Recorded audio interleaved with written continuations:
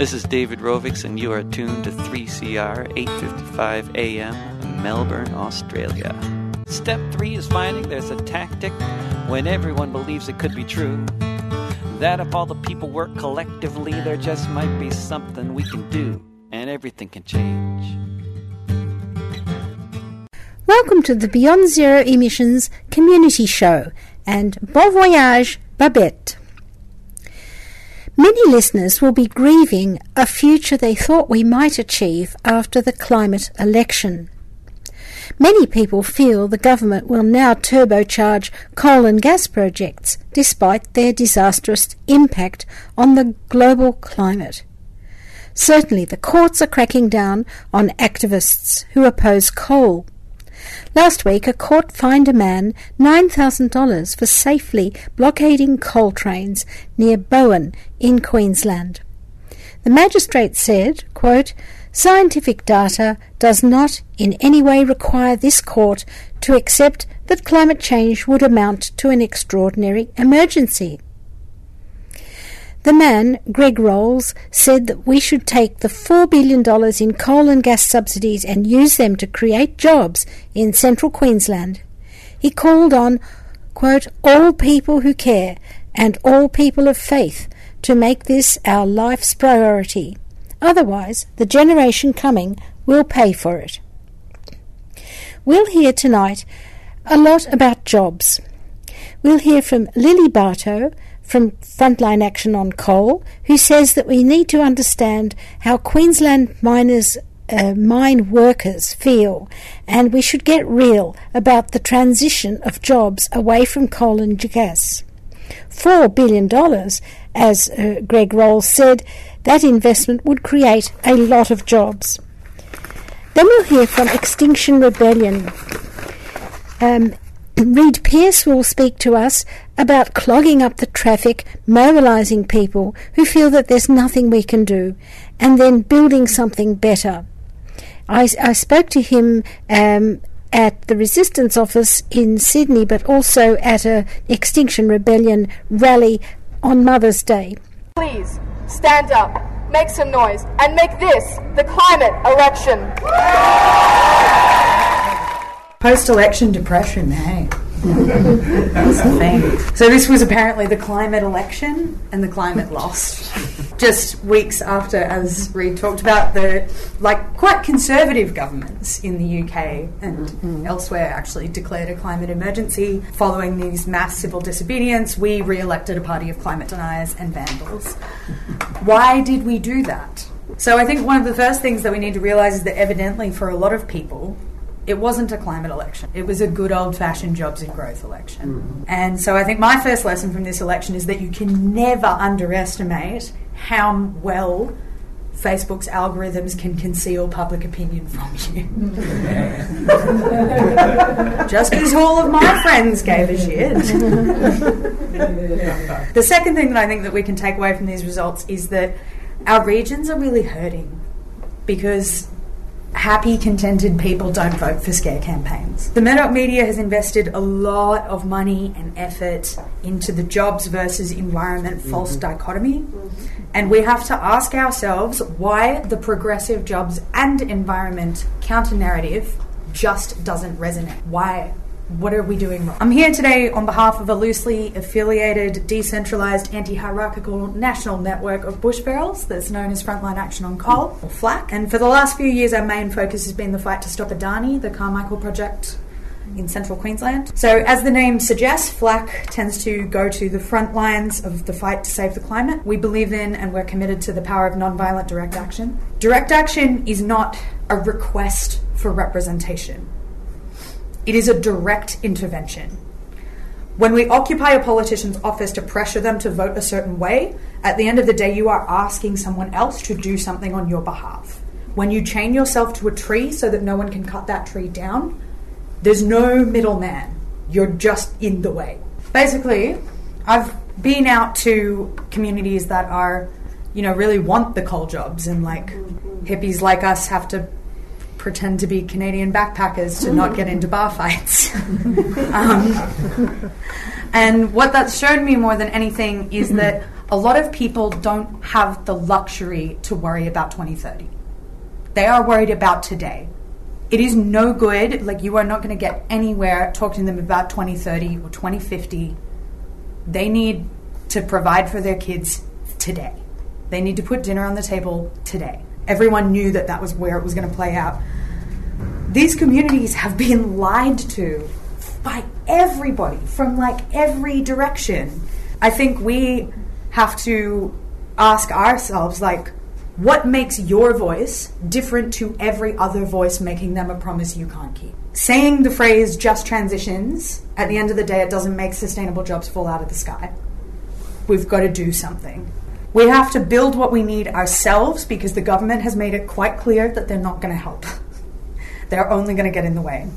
So we need to challenge and we need to dismantle, but we also need to build. When you go out to these regional communities and you're like, there are so many jobs in solar or whatever, and they're like, where are they? Get the fuck back to the city. Like, I don't want to listen to you tell, like, you're just another person promising me a job that will never come. Like, they're as angry at, like, some days they are as angry at Adani for not having started yet as they are at Greenies for telling them that, like, you know, like, the point that I was trying to make is that they have been so neglected for so long that isn't cutting through. Like, the messaging that the movement has been using has evidently not been working in those communities. Extinction! Extinction! Thanks, people. How many jobs would it take to radically transform the Australian economy to 100% renewable in the next 10 years and installing solar panels throughout the outback? We're talking a lot more. How about, I've heard some people saying, convert Australia to 200% renewable, meaning they're actually exporting energy. Yeah. How many jobs would that create? We're not just talking about the installation of solar panels. We're talking about the manufacturing of solar panels here. Why don't we get manufacturing back? We've outsourced manufacturing to China and all these other places where we're completely reliant on other countries for jobs. Why do we allow that to happen? Why can't we be empowering workers and labor unions to stand up and say it's no longer a choice between jobs and the environment? It is jobs and the environment. They're one and the same. So when you talk about a green economy, you're talking about a thriving economy. You're talking about one that's people have jobs, people have security for the future for their children, and not just for their children, but for 7 generations forward, taking advice from our indigenous brothers and sisters who happen to know a thing or two because they have been here for 65,000 years in this continent. So I think it's time we listen to them. And in my mind, this is a movement of the 99%. It's standing up for environmental justice, which does include social and economic justice issues. And I really think there is no way to address a just transition without addressing gross wealth inequality. There is no way to address renewable energy without addressing workers' rights and unions. There is no way to discuss carbon emissions without addressing animal rights and ending animal agriculture. We are in a time of history where all these issues intersect, and that actually gives us strength, and that's what gives me hope. Because for too long, we on the left, or we as a movement, have been splintered over semantic issues, or we've been focused on single issues. But and maybe some people are focused too much on the environment, or unions, or anti-war, or LGBTI, or anti-racism, or what have you. But I think that's what they wanted. They wanted to keep us divided because we weren't united. So the right loves that when we splinter and stay divided. But we should all come together at this time, and that's what really inspires me at this stage. It's that we could stand together, we can stand together over oppression, and we can lead a 21st century revolution unlike any other. And, you know, truly a people united will never be defeated, and this is the stage where we can all come together and actually stand up for what's right. So for me, the fight for climate justice is that fight. It connects all our separate fights for a better, more just, and compassionate world. And Extinction Rebellion is leading this fight globally now, and we are aiming to become the straw that broke the camel's back on climate inaction. Interestingly, all Extinction Rebellion members, when we close off messages, we say a simple message like, with love and rage. So what does this really mean? In my mind, we have love for all our brothers and sisters. We have love for our animal friends. We have love for our planet. So what's really motivating us is compassion and love for humanity and for the planet itself. But we're damn angry. We're upset. We're upset that it's come to this point that we're actually talking about our own extinction as a species. So we are filled with rage, but we want to channel that rage in the right way. We want to actually make meaningful impact. So I'll just close with saying we are growing the movement. We've grown exponentially just in the past few months. Our website is www.ausrebellion.earth. So check us out, sign up, and you're all invited to join the rebellion. Justice! When do we want it? Now! What do we want? Climate justice! When do we want it? Now! Help! Hello down there. Are you okay? No, I'm stuck. Stuck? Yeah, I'm stuck in a country that for 2 decades has done nothing on climate change. Oh no! Can I grab you a rope? No, there's a rock on me. I can't move. A rock? What the hell? Well, it's a weight of despair and an apathetic government, powerful lobby groups, and an indifferent mainstream media. Dear God, what on earth can I do to help? Go now and pledge money for the 3CR Radiothon. Great. What do I do? Head to 3cr.org.au/donate. Anything else? Yeah. Remember in your donation to mention the Beyond Zero Emissions radio program. I'll go right away.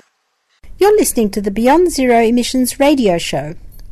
Beyond Zero Emissions is a research and education think tank. Our focus is on solutions. We know that a transition of enormous scale and speed is needed, but we're creating the blueprints. However, we have no transition authority in Australia and no plan at all to phase out coal mining and gas drilling. The question, what lessons can we learn from other countries making the same transition, got our next guest thinking. I'm at the University of Technology in Sydney to meet Dr. Chris Briggs. Just 3 days before the climate election, he co-authored an article in The Conversation with Elsa Dominish and Francisca May. It was called How to Transition from Coal, 4 Lessons for Australia from the World. I was very interested to get this international perspective because, as he said in his article, Australia's climate and energy policy is a fiasco. So welcome, Chris, to the Beyond Zero Emissions show. I'm very curious to know how it didn't turn out to be a climate election. It was more like jobs and growth. And I'd like to know your take on that. On the one hand, you've got the very real fear and anxiety around their situation and jobs. And on the other hand, there's really no transition plan. The Labor Party promised a Just Transition Authority and to work it out after the election. But there was no tangible plan for these people in these communities. And so I think, as one Queensland, the one remaining Queensland Labor MP said, people interpreted that the Labor Party doesn't care about them and their region. Yes, and what about the unions? Because I think the mining part of the CFMMEU said the road to Canberra is through central Queensland, and they perhaps weren't going to be directing votes to Labor because of that weakness. Well, I think the coal mining unions have actually been leaders in this for space for quite some time. They sort of went on a journey from opposing renewable energy some time ago to supporting clean coal to now supporting a just transition, in which they recognise there's a transition happening, and they'll support it so long as there's fair outcomes and their members are looked after. I think I can't speak for the Queensland branch, but they seem to have campaigned for people to make pledges to Adani. And I think that's the sort of thing that happens in the absence of concrete plans and real investment to transition these workers in these communities into alternative jobs. Yeah, well, so that's what we want to tell the listeners. What does it look like in other countries where they do make those plans? We've got 12 coal power stations that have just closed since 2013, and 75% apparently are sort of beyond their original design life. I don't know how long it will be before they close down, but in other countries they plan for this. Can you just give us some examples from Germany, for example, or Spain? Sure. I mean, to be fair, there's a mix of stories out there. There's the good cases of Germany and Spain. There are some who are trying to find their way through it, like Canada. And then there are others like us and probably South Africa who are really still struggling with a very polarised debate and how to move forward. But the ones that do a good job of it, Germany and Spain, Both of them have negotiated packages for the close down of their coal generation, primarily in Germany, coal mining in Spain. And the sort of features you find in those packages are early payouts for ageing workers, redundancy payments, retraining for workers into other jobs, part of a wider economic diversification plan that will create other new industries and jobs in these regions. The Spanish plan, I think, has the motto, no worker will be left behind. So they're literally retraining and replacing every worker out of those mines. So that's the type of package I think we need to see here. That's easier said than done. There's a bit of a journey that people have to go through for that. So I think in our article, you said the first thing you really need is some sort of social compact, some sort of social agreement, which is based on a agreement with all the different stakeholders involved. The German one involves 28 different groups who all have a stake in this or experts, and it's based on broad principles that acknowledge that there is an energy transition happening and it's going to accelerate, and if we don't plan for it, the outcomes are going to be worse for the workers in these areas, as well as dealing with the climate crisis. And on the other hand, recognising that there needs to be large-scale investment in retraining and economic development so that workers in these regions don't bear the costs of what are a social responsibility, a societal responsibility. Yeah, well, one of your lessons was that the cornerstone of all of this is a social compact.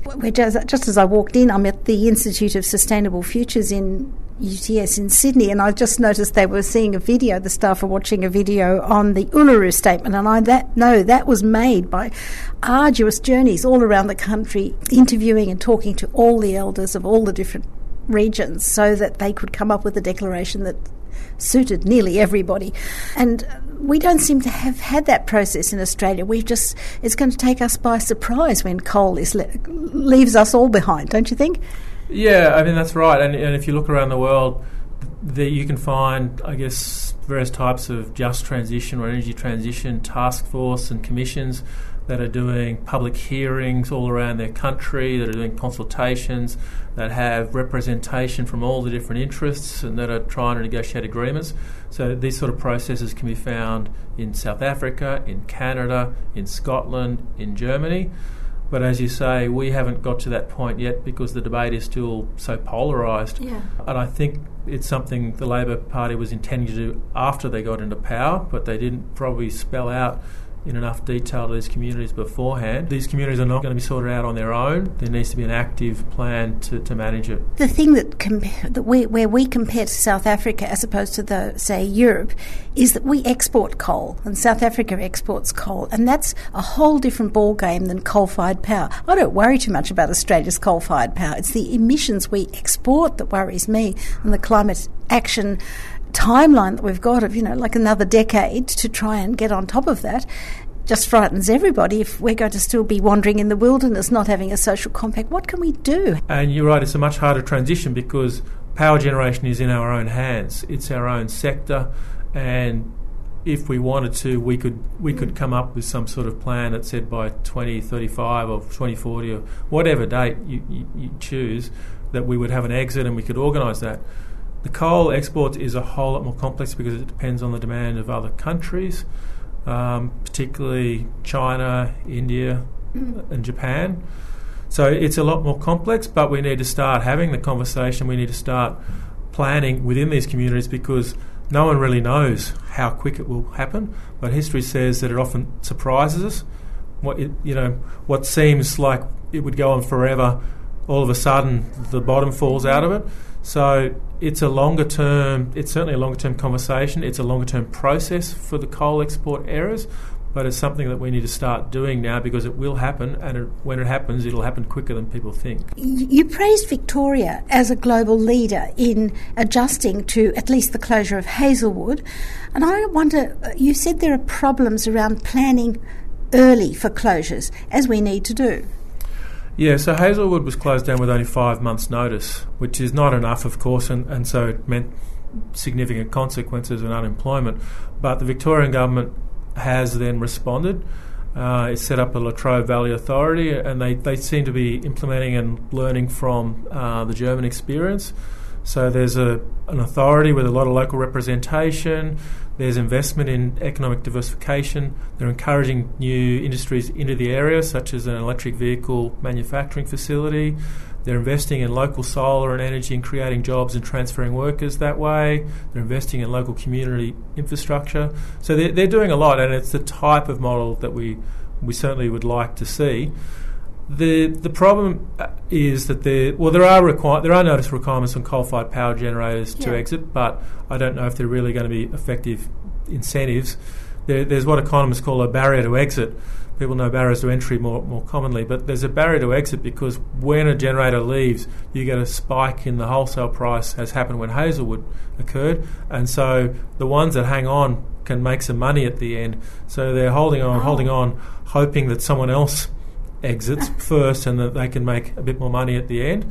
So without a genuine coordinated plan, we're probably likely to still have more Hazelwoods that shut abruptly. On the positive side, AGL in the Hunter Valley has given, I think, 6 or even 7 years' notice of the closure of Liddell, and is working with a local transition group there to look at alternatives, and has got an EOI with the community to consider alternative uses for the site. But at the moment, it's really down to companies being good citizens rather than having an organised plan for closure, which is what we should have for certainly our own generation. Coal exports, as I say, is a more complex story. So a demand, say, for the climate movement might be a transition authority at a federal level? Well, yes, absolutely. And I think it has been. Like, the Labor Party did listen to that, and they did have that as part of their platform. But I think their program was probably a little formal, or, you know, it might have been good policy to have it set up an authority and then work out what to do afterwards, but it wasn't very good politics because it didn't give people a clear signal about what was coming next. But certainly I think the climate movement probably needs to reframe the way it talks about renewable energy and jobs. There's been a tendency to say there's not that many jobs in coal, it's 50,000. Renewables is going to create more jobs, it'll take care of itself. When in reality it's a lot more complex. They're not necessarily going to be jobs of the right type or the right time or the right skills for people that are inside these coal communities. Yes, we heard earlier this evening from the Frontline Action on Coal people, and they said that city people just can't go up to Queensland and talk airily about a just transition and planting wind farms just where they've had a coal mine. That just doesn't work that way. And your institute examined each of the coal regions in Australia, and I wanted to know what stood out for you about the diversity of the other jobs that can replace. You know, give us some examples. I know Gloucester's one example where they fended off the coal and the gas, and they're very proud of that, and they've got a diversification project going on there. But can you tell me some other regional examples where that is now happening? Sure. So, I mean, examples from around the world as well, I think, provide some lessons. Firstly, I guess one of the key elements of successful transition strategies is a lot of environmental site remediation of coal mines and power stations. They create a lot. They're quite labour intensive. You can phase them in at the time of the withdrawal of the plant, so that it creates a lot of semi and low skilled jobs. And there's a big payoff for the local community that has, after all, had to live with the environmental impacts of coal mining and power stations. And the Ruhr in Germany is the standout for this, where they've totally regenerated their rivers, and you know, they call themselves, I think, the greenest industrial area in the world now. So it creates a lot of jobs, and the wider community gets a payoff in a much better environment. Secondly, in terms of renewables, there will be some jobs out of large-scale solar and wind, but they're often not in the same areas as coal. So there might be some jobs, but then the jobs that happen tend to be construction jobs. They're 12-month projects, and then there's quite a small number of jobs left over. So there's a bit of scepticism, not unfairly, around that. But where I think renewables can create jobs is in local solar and energy efficiency, retrofitting buildings and the like, which we've barely gotten started on really in this country. They can create a stream of ongoing local jobs. Thirdly, it really depends on the local area and what their particular mix of industry and workers are, but the name that's used around industrial strategies now is smart specialisation. So the idea that a coal mining truck driver is going to be an IT worker is, unlikely. But what they do is to try to look at adjacent industries or adjacent skills and then find a way that they can build infrastructure and incentives and skills training to create a sideways movement. So it's a much more grounded and plausible strategy, and I guess the electric vehicle manufacturing facility is an example of that type of thing. The third type of example, I guess, is investing in infrastructure, which creates an immediate stream of jobs inside these areas, but it also helps upgrade the attractiveness of the area for other types of industries, and usually they focus on community infrastructure as well, so that there's a payoff for the local community. So examples like schools and hospitals, what else? Yeah, or like just local sporting facilities, or transport, sometimes education facilities. I think the key thing is to have local representation so that it reflects local community interests. Yeah. And a worked out plan, but it'll vary depending on the community. Okay, well, I think we're getting a bit closer to a more specific thing, and I really think a lot of people listening to this would really welcome not having to just talk airily about, wind farms taking... You see a lot of cartoon films, animated films, and you just see the coal mine replaced by wind farms. It's too simple. So just in summary, you drew 4 lessons from the work you did into what the rest of the world is doing about the transition. What would you just say? What are the headlines that listeners can take away? Yeah, so the headline was, I think we found four key elements. One was you need to build a social compact and agreement between all the different interests, and it needs to include local representatives as well as the national ones. And it needs to be an ongoing process. It's not something that happens overnight. It's a long-term process. So you need an agreement and you need a process that's going to include all those stakeholders, because you're going to need to renegotiate and adjust things as you go along. So that's the first thing. Until you've got a social compact, it's very hard because you've got this polarised debate and conflict going on. And that includes a recognition not only by people in these areas that there's a transition happening, it means also climate advocates recognising that these people have a right to expect some future investment in jobs and a future. Secondly, we need to see some early planning. It's not going to happen if you just wait till the last minute. So there needs to be some forward planning and of a variety of types to prepare both workers and industries in these areas for transition. Thirdly, there needs to be an economic diversification strategy or an economic development strategy. Renewables is part of the answer, but it's only one part of the answer, and it needs to be part of a much bigger strategy that looks at it as an entire economy and an entire community. And fourthly, there needs to be a significant investment of resources and really probably a dedicated fund or just transition authority set up to oversee and implement this transition strategy. Fantastic. So thank you very much. We've just been talking to Dr. Chris Briggs, University of Technology in Sydney, and you're the Institute of Sustainable Future. Thank you very much. Welcome back to the Beyond Zero Emissions radio show. You're tuned into 3CR. We've been talking about Extinction Rebellion, frontline action on coal, and the research into how to make a safe transition, a just transition of coal-affected workers, coal communities and coal mining workers. But what about growth? All of that is still predicated on a growth economy, but growth, as they say, is the ideology of the cancer cell, and we are already outgrowing all our planetary boundaries. So we're going to look at the growth economy in a specific example taking place in East Timor. I went up to Sydney University and I was very fascinated to meet 2 people involved in a new project which will make Timor plastic neutral. Now you might think, no, getting rid of plastic, what's that got to do with climate change? Well, the idea is to keep the plastic in a circular economy, to return it to oil and wax and other plastics and reduce the need for more drilling and more oil drilling. And I really wondered why Australia didn't grab this technology, seeing as it's been pioneered in Sydney University. And I met all the people involved, and Al Jazeera was there filming this very important moment where they signed a memorandum of understanding. But anyway, here's my interview with Ambassador for East Timor, Abel Gutierrez, and Mr. Robin Chamberlain from the company Licella. Welcome, listeners, to the Beyond Zero Emissions Show. We're at Sydney University, where we've just seen been the Memorandum of Understanding signed between the government of East Timor and a company called Mura. There's partners in this, and it's a little bit more complicated than that, but it's a very good first step for East Timor to develop a new technology where plastic is recycled and it's turned into oil or later into more plastic, and it's very valuable to them once the project is started. And I'd like to start by welcoming Mr. Robin Chamberlain, who is the Director of Mura Technology Limited. And I'd like you to just tell me, Robin, what's involved in this Memorandum of Understanding that you've signed here today with the government of East Timor. What's involved in that? What are you giving them? What are they receiving? What's happening? So what we're looking to do is to utilise this technology that will convert all waste plastics, with the exception of PVC is a bit of a problem, but otherwise it will tolerate any waste plastic, whether it's contaminated, if it's hospital plastic or food plastic, all of that.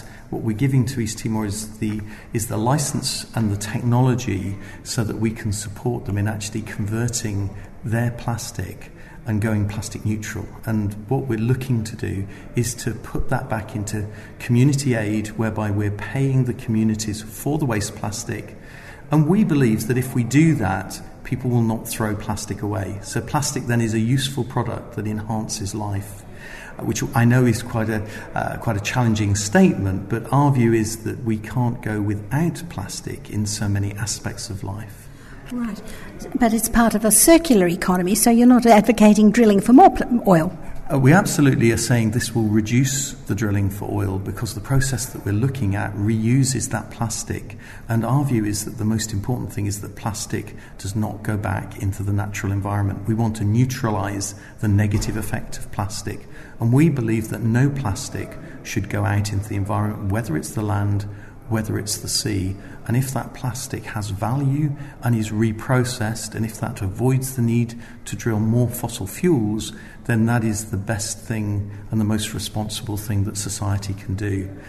Okay, well now we've got someone sitting here who 3CR listeners will perhaps remember him. It's so delightful that he's here. It's the ambassador for East Timor, Abel Gutierrez, and I'm so delighted he's here because he used to do a Radio 3CR show, and I'll ask him to talk about that later. But Mr. Gutierrez, can you tell us a little bit about, well, how it seems to you? What's the advantage to East Timor? Do you have a problem with plastic now? What happens to it? And what's going to be the advantage long term of this new plant? Okay, first of all, a big hello to all 3CR listeners, friends who have been over the years very supportive of Timor-Leste liberation, and 3CR has been that anchor, where many people use as a mode to communicate and educate other people to seek support for our freedom. And of course, Timor-Leste is free, and I'm sitting here as ambassador representing the new nation. And with regard to this venture, Mura Technologies, and also backing by highly knowledgeable University of Sydney, it's the importance of this venture is to become plastic neutral. Now, plastic neutral means that the seas, the rivers, the cities will be free of plastics. Yeah. So with that, we educate our people to understand and how to responsibly dispose the plastics that we use, because polluting the seas, then the microns from the plastic will be going into the fish, and then we eat the fish, and then the cycle goes on in a very negative sense. But having this recycling, transforming the plastic waste into some valuable product that can be used afterwards. So you go into this cycle event, and this is what Timor-Leste is want to undertake this venture, and from the government, and of course the Secretary of State who is here and has signed this MOU, and unfortunately he's not well. But the fact that he's not well and he made an effort to be here to sign, that is already a mark of the importance of why this is so important to Timor-Leste, to run it and to become a showcase for the environment and to secure the pristine environment that we want for our country, and that we will welcome visitors to come and see as tourists. Lots of tourists would love to see that. And look, people in Australia throw away plastic bottles. You see them on the beach, they're all out there, and people don't see any value in saving plastic. It just goes in the rubbish. It's a huge problem. I'm sure people in Timor do the same, but how are you going to make it worth their while to not throw that water bottle away or plastic cup away? Well, the thing is, if you do plastic collection, okay, so instead of you go and pay companies to do it, you give an incentive to everybody who has if they use the bottle, then clean it, bring it to a center where they get paid for it. So instead we set up an elaborate processing for the cleaning and collection, these people will collect them, because that money that you would be investing in that will go directly to the people into the economy.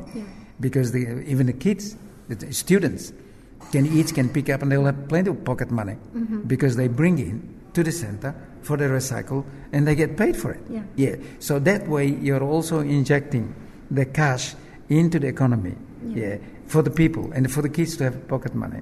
And so but while we're doing that, also you are educating people to understand that the disposable, when you're disposing of these plastics, it is the importance is that because it's going to be transformed into something else. Well, could I now switch to Robin? And you were talking big dollars with this. This is really worth Timor's while, and it's a not-for-profit at the moment, the idea, but there's good money in this, isn't there? You were showing me these little bottles of different types of oil, but you weren't talking small money. No, absolutely. Firstly, it's not for profit forever and for good as far as Timor-Leste are concerned. So we're granting this license, we're giving technical support, we're using the plans that we have for a plant on Teesside in the UK, and so this really is the best technology that's internationally recognised. But it's worth the product that we produce from 1 tonne of plastic. We can produce products that are worth $800 per tonne. And that, is in a very, very CO2 efficient way, means that we can go through the true circular economy, we can produce more plastics, we avoid the fossil fuels. So they're high value products. But also this process is unique, which means that it's very, very stable. So unlike other conversion technologies, such as pyrolysis or syngas, this produces a very stable, very high-value plastic that industry should want, and there should be incentives for industry to use recycled plastic, because if that happened, again, people would not throw plastic away. And the problem is the misuse of plastic after it's been used, whereas plastic, I don't believe any of us would want to go to hospital and not have plastic somewhere within that treatment. We just need to make sure it is not misused after use. All right. Well, I believe that East Timor's electricity grid is supplied by diesel oil at the moment. Would this be a source for your electricity? Well, I mean, of course, that is the potential aspect of minimizing the diesel input, and having this recyclable, refined oil is also a plus. But that is remain to be worked out. But there are other aspects in terms of introducing the solar energy, which is very important. I think University of Sydney and Armstrong Energy is also developing this battery that can conserve energy and for longer period, which is very good, because that is again another possibility where we can undertake, to have this renewable energy there. And the government already undertook studies about wind, solar, hydro as alternative energies. What did you for find? The country. What's the resource there? Yes. Yeah. So there is spots where there is a lot of wind that we will enhance, and to set up wind farm, and also solar, which is potentially we'll set that up as well. So that will, in a sense, if you take a percentage of renewable energy to the country, then it minimizes the diesel cost, which is also major CO2 emission. Exactly. Yeah. So all around it would be very good. But I think Robin can add some more technical stuff on this one. Yeah. Okay, Robin. Yeah. Firstly, as far as our plant is concerned, then we're looking for solar and batteries. But very importantly, for the University of Sydney, that we have backed their zinc bromine battery technology, and this is very close to commercial development. In fact, it's just going into commercial development and manufacture now, and that means that renewable energy can be used all of the time and will be much more cost effective than it is at the moment, much safer than lithium in terms of technology. So the university here have pioneered, and we've spent today actually looking at the battery technology plant as well. So we would desperately hope that the petrochemical products that we produce actually do not go as diesel fuel, that they're predominantly used to make new plastics. They're in the circular economy. They're going back into waterproofing agents and other waxes, and our bias is certainly in that direction. We would like to see much more renewable energy deployment, and we would love to help Timor-Leste develop their wonderful potential for that with much more sunshine than we have in the UK. Well, Mr. Gutierrez talked in his speech about the pristine oceans, and that's very important, isn't it, for your fish and for all of our life there. It's very, very important. It's such a beautiful country, and to have it, destroyed by this kind of pollution. But Robin, now I've lost my thread here, but I think you mentioned that you're not going to be recuperating plastic from the ocean, are you? But that is a next stage. Can you just excite the listeners a bit with how that would work later on? Once they've got those plants going, how would they recuperate plastic from the ocean? Okay, well, our first ambition is to take the plastic that's being used by the consumer and paying the communities for that plastic, so it doesn't end up going down the rivers and into the seas in the first place. We then want to use that money to bring sanitation into schools and help them with their drinking water, so they don't have to buy bottled water to have safe water. And we have to realise that that is a challenge for Timor-Leste at the moment. So we're looking to help with that. So Timor-Leste produces about 70 tonnes of plastic a day, and thankfully that ideally suits our reactor size to treat circa 20,000 tonnes of product per annum. And so it's an ideal match for us, which is wonderful. But what we would look to do is, first of all, to use the plastic that is being produced. We absolutely, though, and we have already done tests on marine plastic, so plastic that is out of the ocean. Of course, it's more expensive to collect, and therefore it means that we can't send as money back to the communities. And of course, if we don't put the money into the communities, then more plastic's going to end up in the ocean anyway. So the first thing we want to do is to stop the misuse of plastic by the consumer. That's stage one. Stage two, absolutely. Wouldn't it be wonderful to take plastic out of the oceans and to convert it back into high-value products that society needs without the need to drill more fossil fuel? That's our goal, that's our ambition.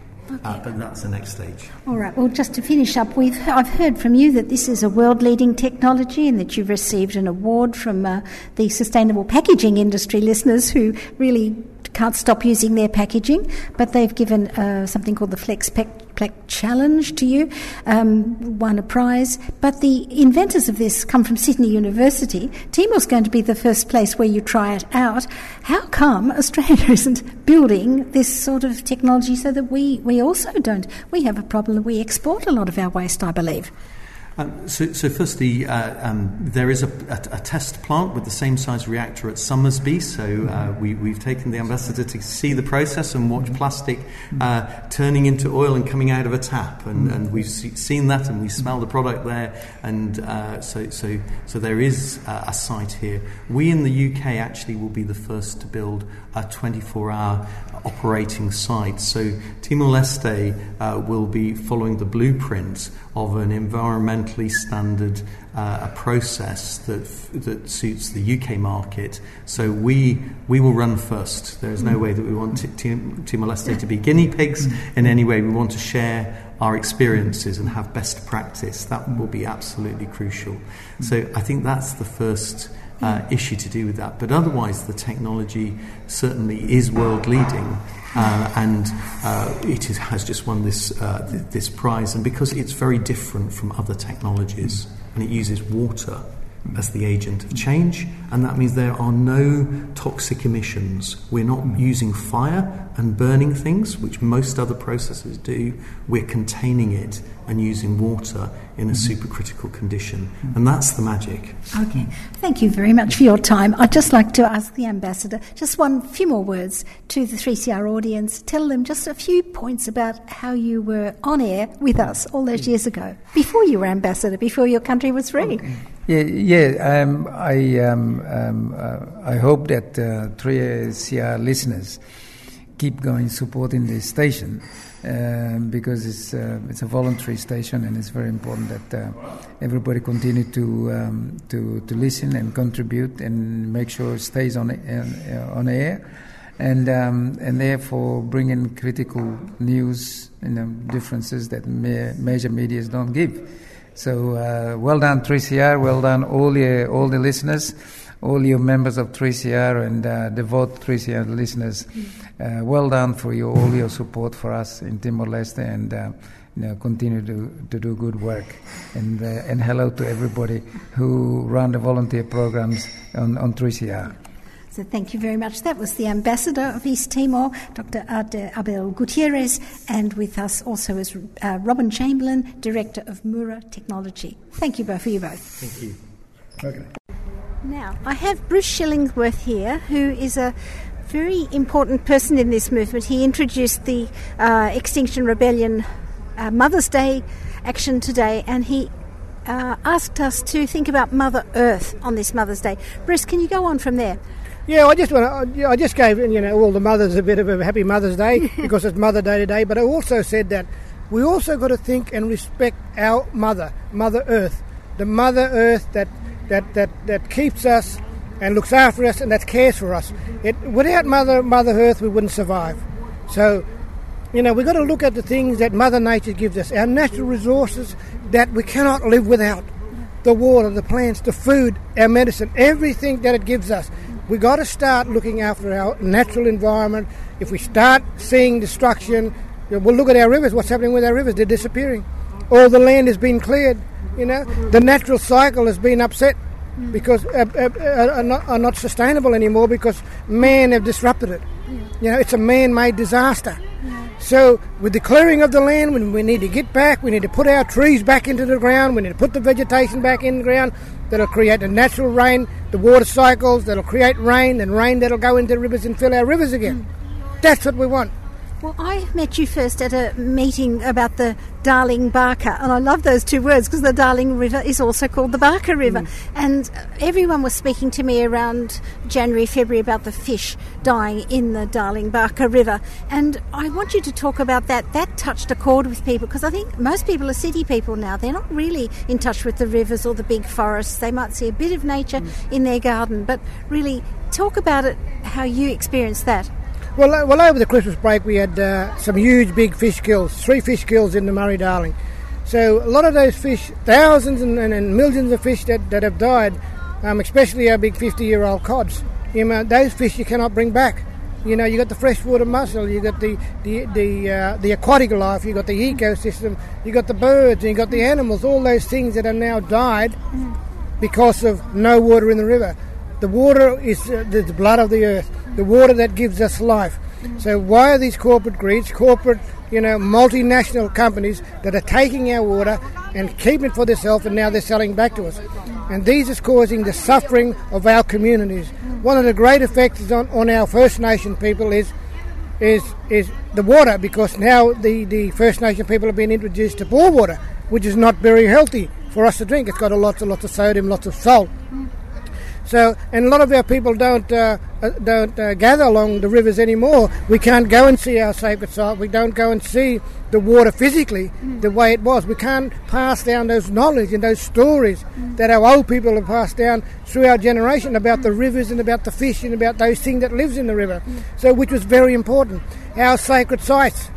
You know, we've got a lot of sacred sites along the river, special places that we can't sit down anymore and talk to our kids about because they can't see that water physically. Yeah. Are you feeling... I've just been up at Gloucester. Let's walk over here, but we just get away from the big speeches that are still going on. I was up at Gloucester, and there the Aboriginal people were put front and centre for this 2-day weekend about the Gloucester Valley, where they fought off the coal seam gas, and now they fought off with a landmark court case the coal mine, Rocky Hill coal mine. It's a really important legal decision. But I love that they had Aboriginal people there who were rangers, often working in the forest or river regeneration, all that. But they were sort of the star people, and everyone was wanting their knowledge. Are you finding there's a shift now that people are starting to look and say, oh, these people are really custodians. They really are custodians. What do they know? You've been saying it, and I've been saying it for years and years, you know, and our old people have been saying that. But no one were listening. But now they're in desperate need. Now they want that information. They want that knowledge that our people, our old people, and the people today has been, you know, all that, the knowledge have been passed down for thousands and thousands of years, because we have lived in this continent for over, 40,000 years, and we know the land.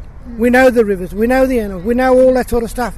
So now it's the time in history that we need to tell that. We need to be passing down as those important knowledge that we have for our own survival and for survival of this world and this planet. The climate change is new. You know, I know traditional knowledge is about preserving what we've got, and that's what climate change is threatening, but climate change seems to be something new. It's above everybody's comprehension, really, all the systems that are breaking down.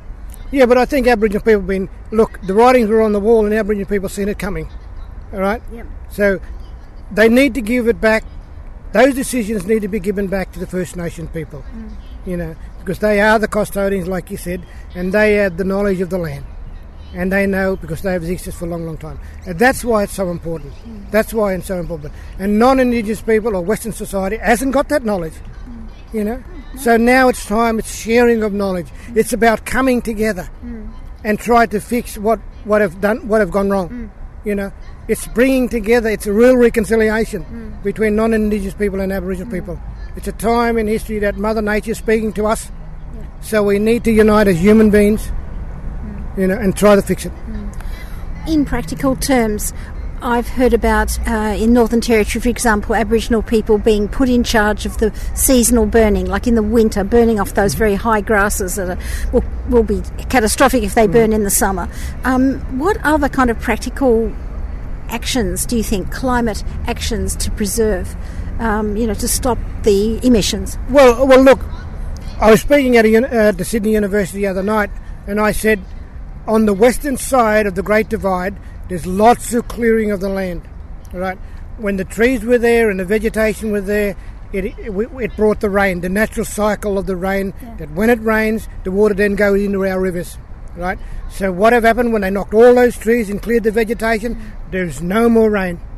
And we will never see the rain until we go back and put those trees back in the ground, put the vegetation back, make the land as natural as it was before the farming. That's all we need to spend our billions of dollars, you know. We've got to look at the natural cycle, you know. The only way that'll bring water to our rivers is Mother Nature. Great. Thank you very much. That was Bruce Shillingsworth. Tell us who you are, Bruce. I remember that you're a TAFE teacher is one thing, but who are you as well? Well, my name's Bruce Shillingsworth. I'm an Aboriginal educator, so I've been working in schools for many of years. So I'm from a little town called Brewarrina, out western New South Wales, and it's on the Darling River. It's where the Darling starts. And my mother is a Budgety woman, and my father is a Murrawarri man. So I call myself a Budgety Murrawarri man. Fantastic. Thank you. Thanks very much for listening to the Beyond Zero Emissions Community Show. This show was produced by me, Vivian Langford, in Sydney mostly, and I've transferred it to Melbourne where my colleague Andy has put it to air, and thank you also to Michaela who helped me today. This is an initiative of Beyond Zero Emissions to reach out to the public to tell you the solutions that are out there, and we would like you to support us especially in our work. Radiothon is coming up, and next week is our big Radiothon program. You can call us that day, so put it on your calendar now.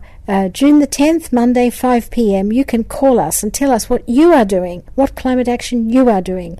Small donations are very welcome, so $10, get on air, tell us what you are doing. If you're in Extinction Rebellion or Wilderness Society or Conservation Foundation, any of the groups that are part of this massive tapestry of effort going to redress climate change, call us and contribute to Radiothon. The telephone number, if you write it down now, is 9419 8377. So thank you tonight to our many contributors: Lily Bartow from Frontline Action on Coal, Reed Pearce from Extinction Rebellion, Chris Briggs from University of Technology in Sydney, Abel Gutierrez, who's the ambassador from East Timor to Australia, Mr.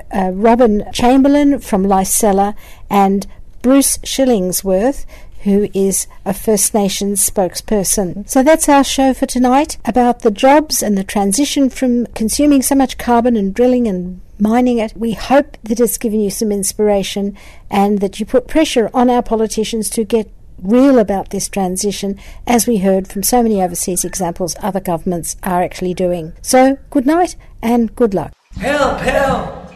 Hello down there. Are you okay? No, I'm stuck. Stuck? Yeah, I'm stuck in a country that for 2 decades has done nothing on climate change. Oh no! Can I grab you a rope? No, there's a rock on me. I can't move. A rock? What the hell?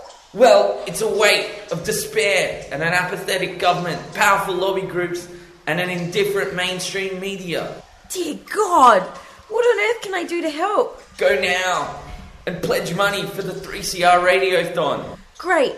What do I do?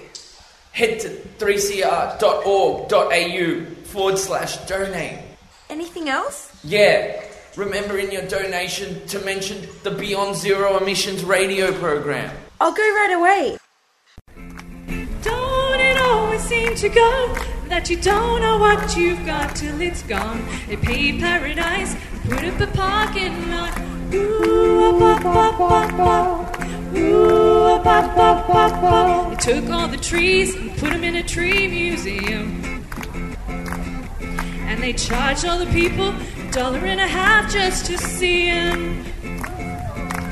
Don't it always seem to go that you don't know what you've got till it's gone? They paved paradise, put up a parking lot. Ooh, ba ba ba ba. Ooh, ba ba ba ba.